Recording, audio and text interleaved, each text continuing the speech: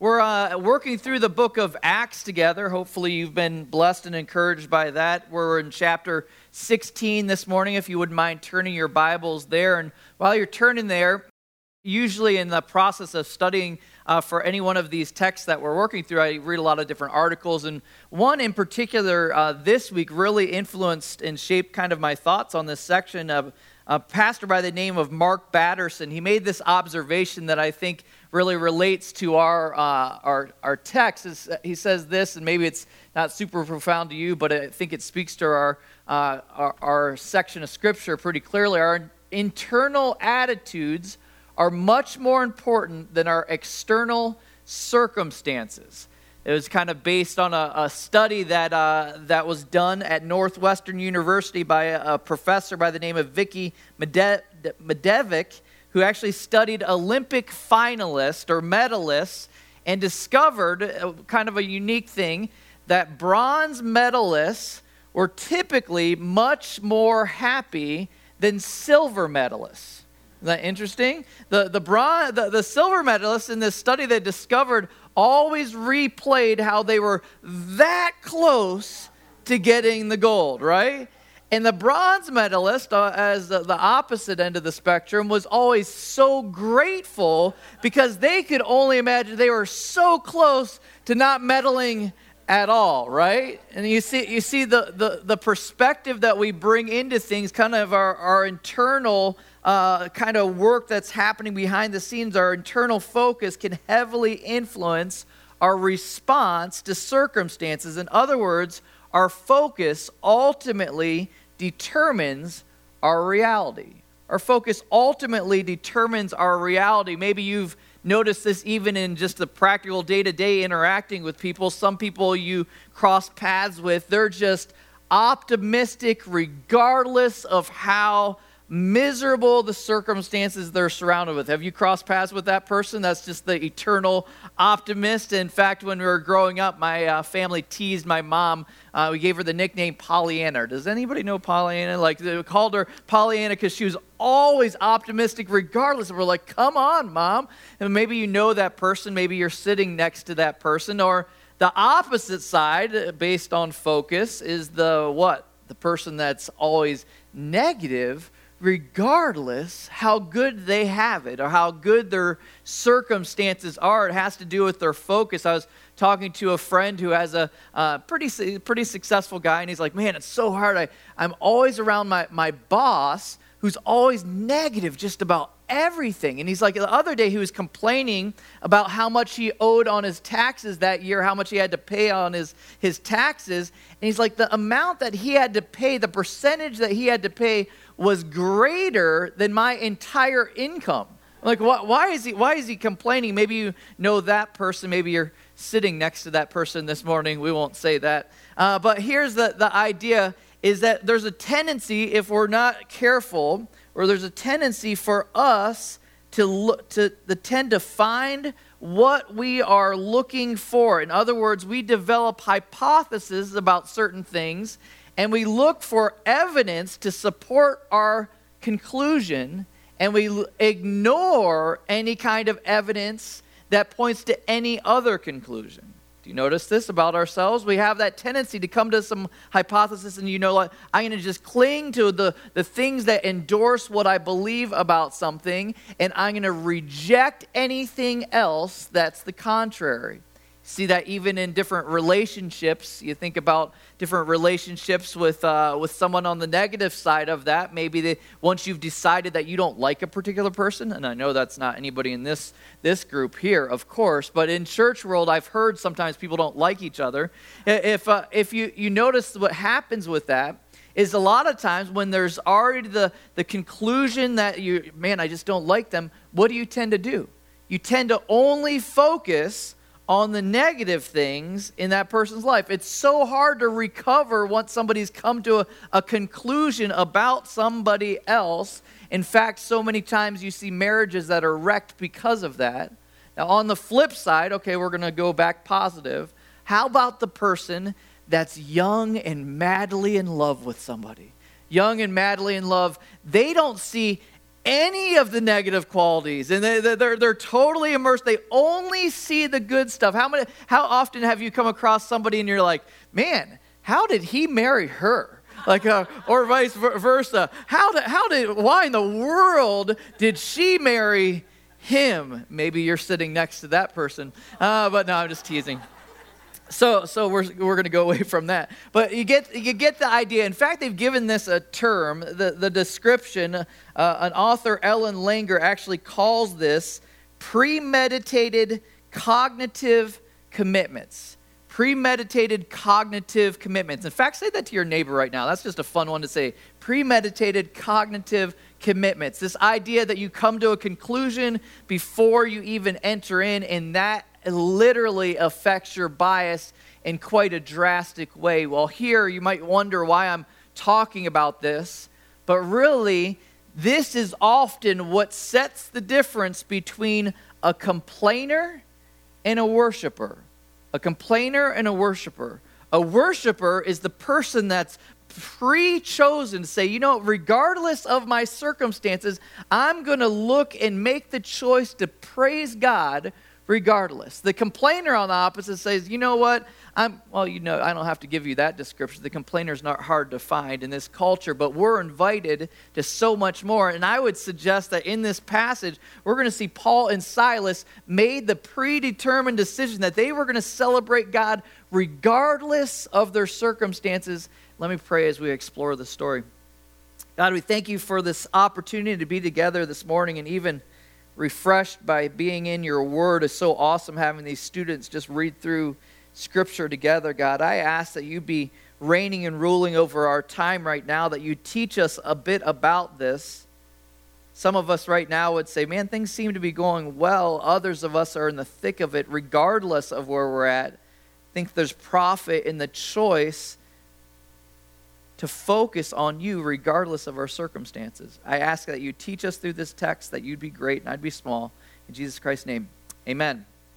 All right, so we're in chapter 16. We're working through this, starting off in verse 11. I'm going to give a little bit of a summary of verses 11 through 15, and then we'll focus more primarily on verses 16 and on. If you remember in the last week's section in Scripture, the emphasis was on complete surrender, and the team of missionaries that was going out made the intentional choice to surrender in a lot of different areas before Almighty God, and this brought them to a location that wouldn't have been their first choice. They end up being led to Philippi, which was a Roman colony in that day and age that was known for its military, economic, political, kind of the center hub for a lot of those things, and really the gateway or entrance into Europe. So God had brought them to this city. They show up in the city, and as was usual for them, their first goal was to reach out to Jewish people in the area to introduce them to the gospel of Jesus Christ. So they show up and they try to find a synagogue, but there's no synagogue that exists in Philippi. Synagogue took 10 Jewish men to establish, so they didn't have that of those who were worshiping God, but they did find it. You'll read in that little section on the outskirts of the city, there was a group of women that were gathering to pray, which is pretty cool to see. The women were kind of setting the tone for that in that particular Roman colony. And you see these missionaries first, they sit down with these women and walk through the gospel message, which is very countercultural in that day and age to engage and interact with Gentile women. So this was a huge day. In fact, I was reading that Jewish men were known for a consistent prayer in their prayer life. They had some different repeated ones, and one of the prayers was, "Thank you, God, for not making me a Gentile, a slave, or a woman." That was a repeated prayer, and maybe I'm not suggesting you add that to your prayer routine, but that was super countercultural. So first off, they're reaching out to women, which is a big deal, and Gentile women. They're reaching out with the love of Jesus Christ. That's what's amazing about the gospel message, is it's for everyone.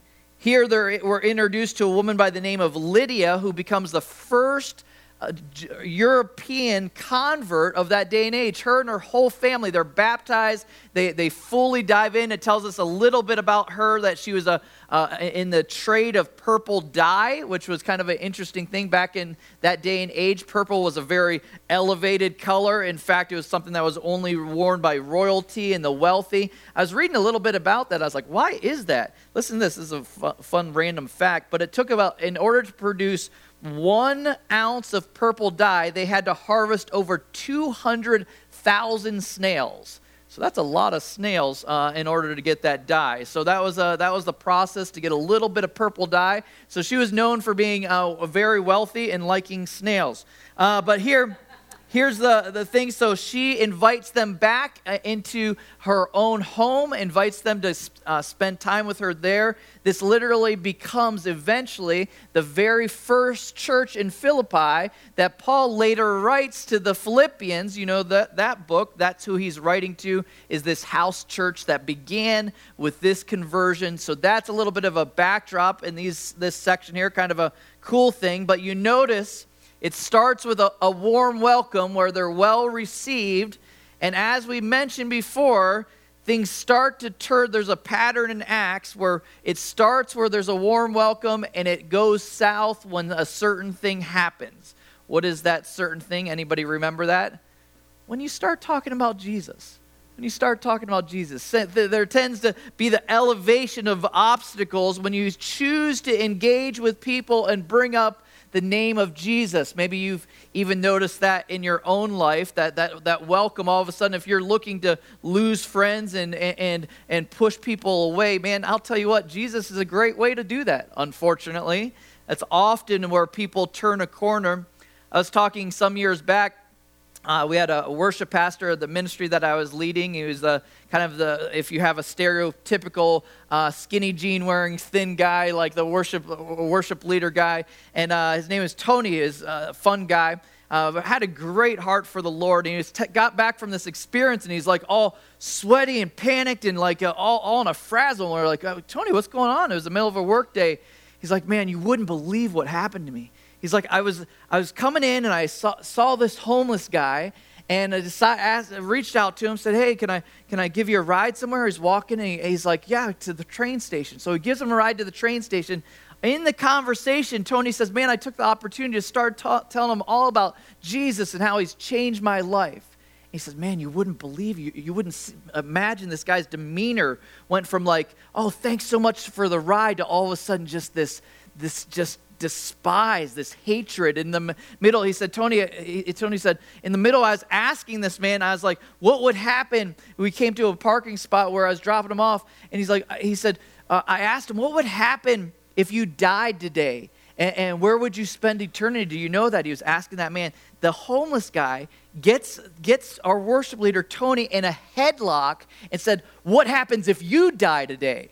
And with Tony's eyes, like, Tony, what did you do? And he's like, I told him I'd go to heaven. And so, and so I was like, well, what? I said, well, how did that play out? He's like, yeah, he let me go, and then he went off on the train. And so I was like, not many times do you have a conversation that ends up in a headlock. But here's the idea: is often when we're introducing Jesus Christ into a circumstance, it's not always well received. Anybody notice that? Anybody notice that in your interactions? It's not always well received. We're about to see where opposition arises. It's a pattern throughout Acts. It's proclaimed, the proclamation of the gospel, and then opposition arises. Verse 16. As we're going to the place of prayer, we were met by a slave girl who had a spirit of divination and brought her owners much gain by fortune telling.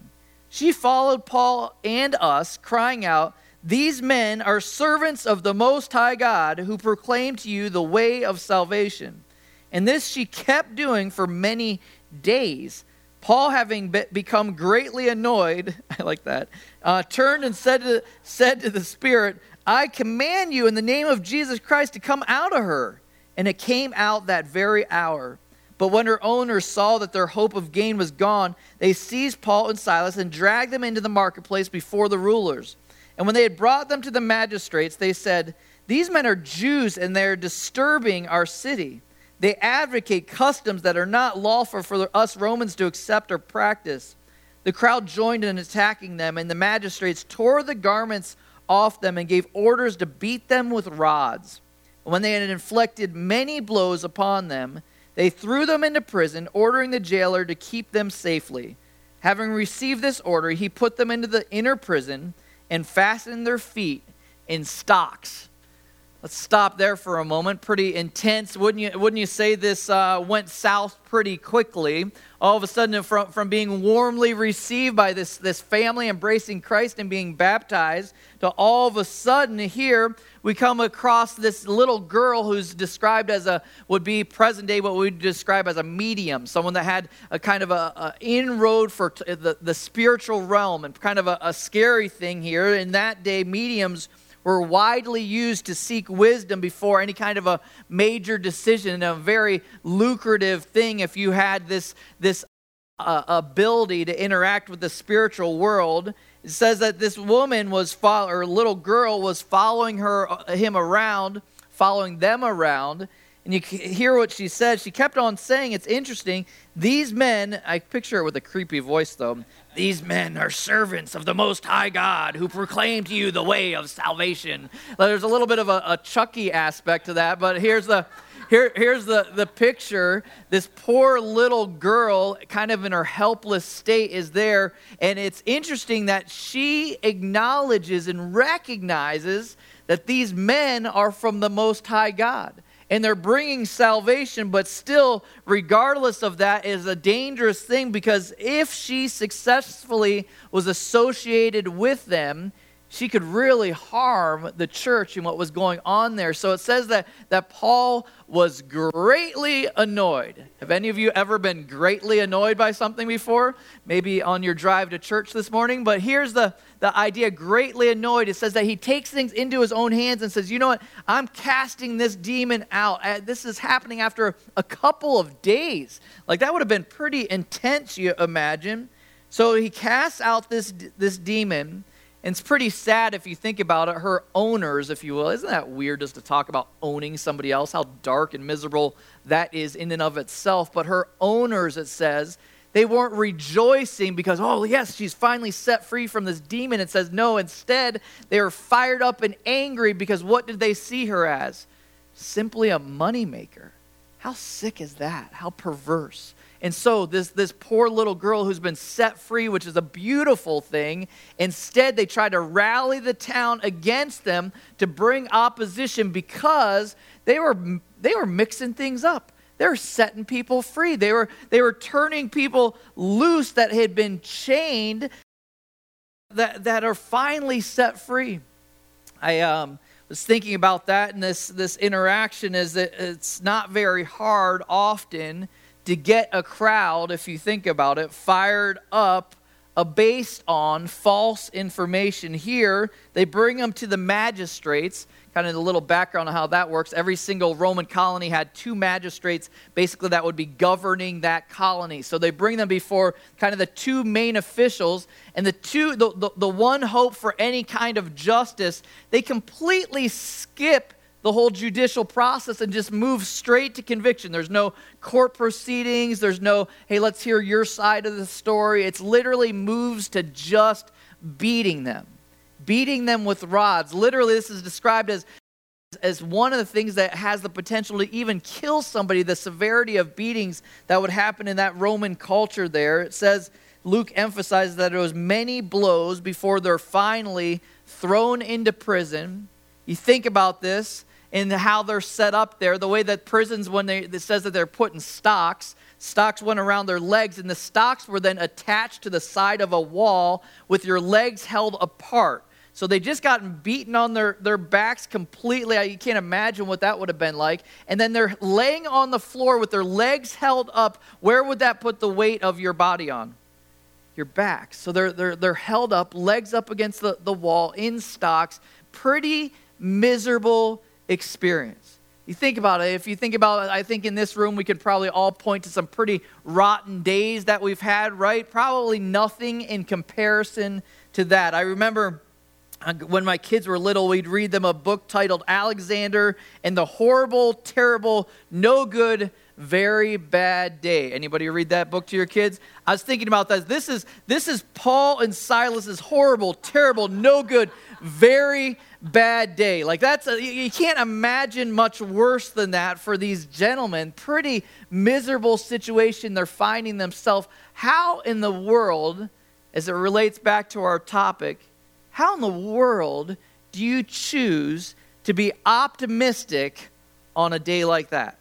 How in the world do you choose to celebrate life and worship God on a day like that?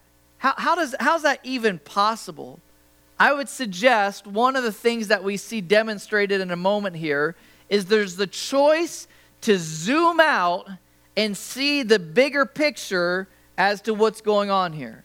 Zoom out and see the bigger picture. I like the story of a college student who is writing home to her parents. She says this, "Dear Mom and Dad, I have so much to tell you. Because of the fire in my dorm set off by student riots, I experienced temporary lung damage and had to go to the hospital. While I was there, I fell in love with an orderly, and we have moved in together. I dropped out of school when I found out I was pregnant, and he got fired because of his drinking, so we're moving to Alaska, where we might get married after the birth of our baby. Your loving daughter. P.S. None of this really happened, but I did flunk my chemistry class. I wanted you to keep it in perspective." Think about that for a second. So often, perspective has everything to do with how we see our circumstances, our focus. And here we're going to see verse 25, they chose to worship regardless. About midnight, Paul and Silas were praying and singing hymns to God, and the prisoners were listening to them. Just a couple lines there, but pretty powerful description of this choice in the middle of the most miserable experience. You're beaten probably close to death. You're in prison. You're balanced on your back. And what are they choosing to do at midnight? Do you think after those hours that passed and they're laying there in pain and misery, do you think that's a time you typically associate with prayer and worship? But no, you see what they did is they made the intentional choice to worship. Like this quote, complainers can always find something to complain about. Worshipers can always find something to praise God about. Here in this circumstance, they chose to worship. Like this quote by Holocaust survivor Viktor Frankl, this is what he says. Everything can be taken from a man, but one thing, the last of the human freedoms, to choose one's attitude in any given set of circumstances, to choose one's own way. Pretty powerful, isn't it? The idea that we have a choice how we respond. Does that mean in the middle of our circumstances, it almost seems like that's fake, right? Isn't worship fake in the middle of that? But here's the thing. It's not being weird. It's not saying, hey, we're worshiping or we're celebrating these experiences. No, that's weird.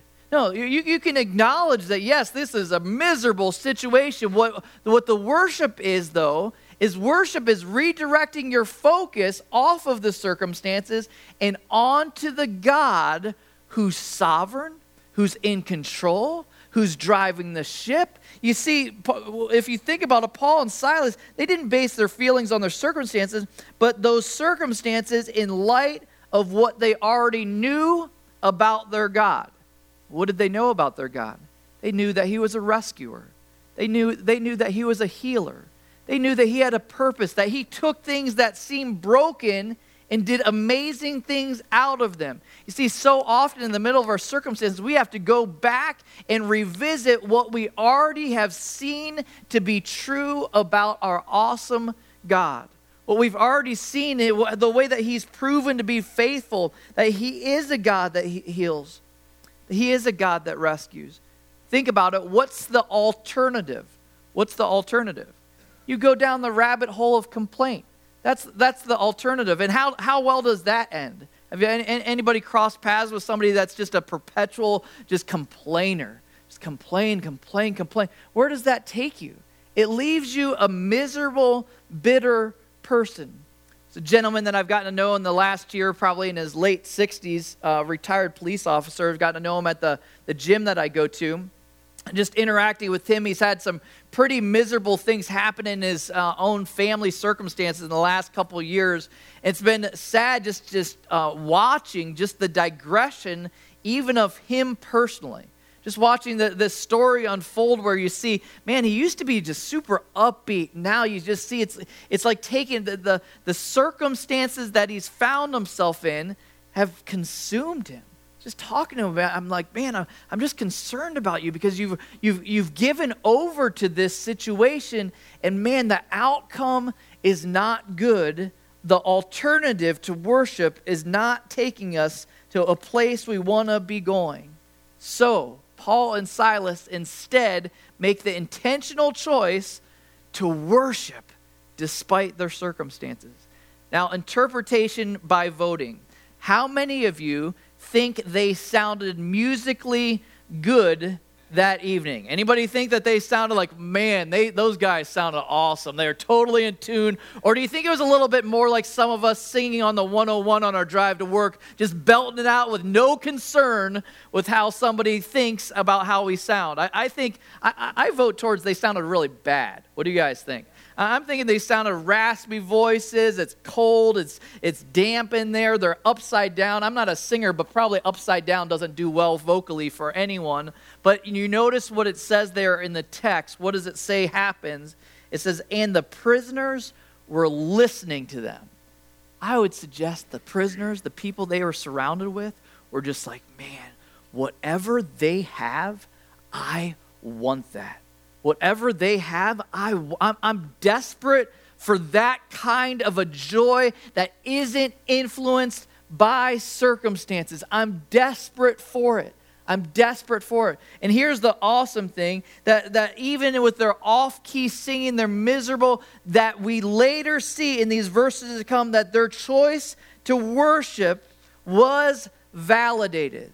Their choice to worship was validated. Their choice to worship, it set off a chain reaction of God doing the miraculous. And I think often in our life when we're wondering why is God not working? What if we stirred the spiritual world and said, you know what, my worship is going to start a chain reaction of things moving and going a different direction. In this circumstance, it sure did. Verse 26, and suddenly, in the middle of their worship, there was a great earthquake, so that the foundations of the prison were shaken.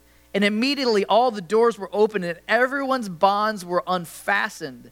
When the jailer woke and saw that the prison doors were open, he drew his sword and was about to kill himself, supposing that the prisoners had escaped. But Paul cried with a loud voice, "Do not harm yourself. We are all here." And the jailer called for the lights and rushed in, and trembling with fear, listen to this, he fell down before Paul and Silas. Then he brought them out and said, "Sirs, what must I do to be saved?" And they said, "Believe in the Lord Jesus, and you will be saved, you and your household." And they spoke the word of the Lord to him and all who were in his house. And he took them to the same hour of the night and washed their wounds, and he was baptized at once, and he and all his family. Then he brought them up into his house and set food before them. And he rejoiced along with his entire household that he had believed in God. But when it was day, the magistrates sent the police, saying, "Let those men go." And the jailer reported these things to Paul, saying, "The magistrates have sent to let you go. Therefore come out now and go in peace." But Paul said to them, "They have beaten us publicly, uncondemned, men who are Roman citizens, and have thrown us into prison. And do they now throw us out secretly? No, let them come themselves and take us out." Love that. The police reported these words to the magistrates, and they were afraid when they heard that they were Roman citizens. So they came and apologized to them. And they took them out and asked them to leave the city. So they went out of the prison and visited Lydia, who ignored what they suggested. And when they had seen the brothers, they encouraged them and departed. Stop there.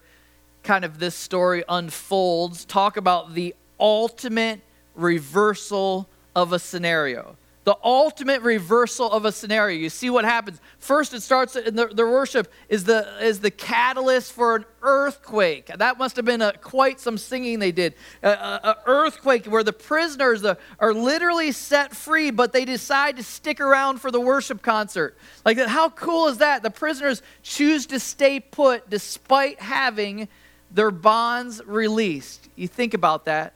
When we're actually set free spiritually, who cares about our circumstances or where we're located? They choose to stay. You see that the prison guard is stopped from suicide. He knew that if they were going to all be released, he was in big trouble, so he's about to take his own life. Paul rescues him, says, man, don't do it, don't do it. He doesn't do it. He comes in, gets direction on how he can be saved. It's through faith alone in Jesus Christ. He and his whole household are saved. Baptism, I kind of picture what that must have been like. A baptism ceremony in the middle of the night. How cool is that? This man, his whole family is baptized. The comeback, he's redeemed. It says that he rejoiced that he had chosen to believe, from suicide to celebration. Pretty awesome there.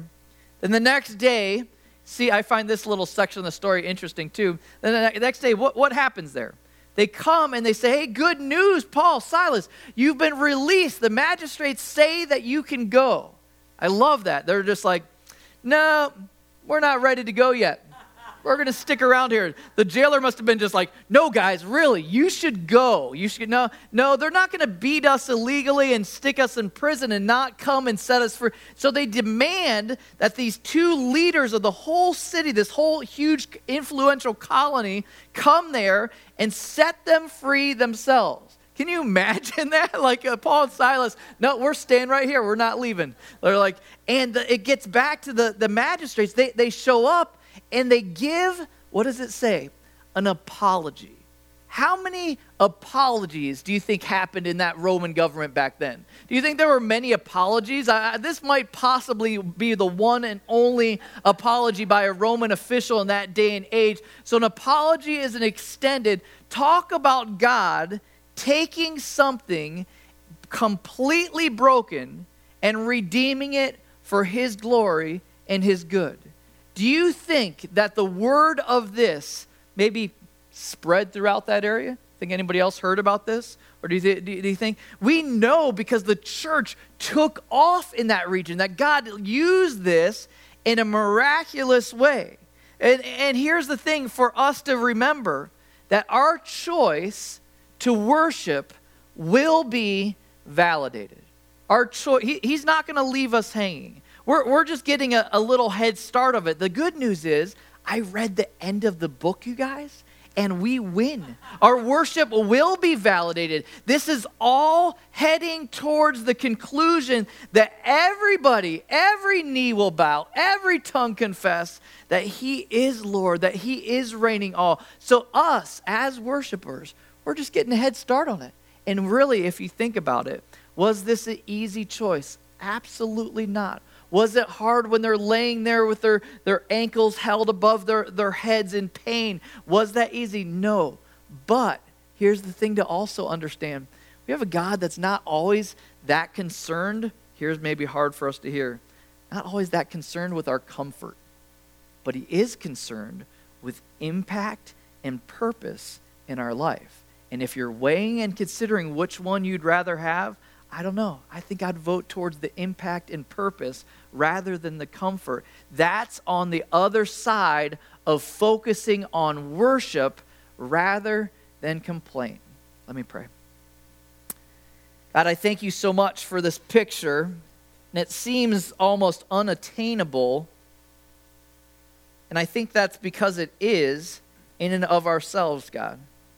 But when your Spirit has reign and rule in our life, when we're submitted to you, when we're surrendered to you, then it is possible for your Spirit to bring a focus that can't be explained, a focus that makes everyone around us say, what in the world do they have that I don't have?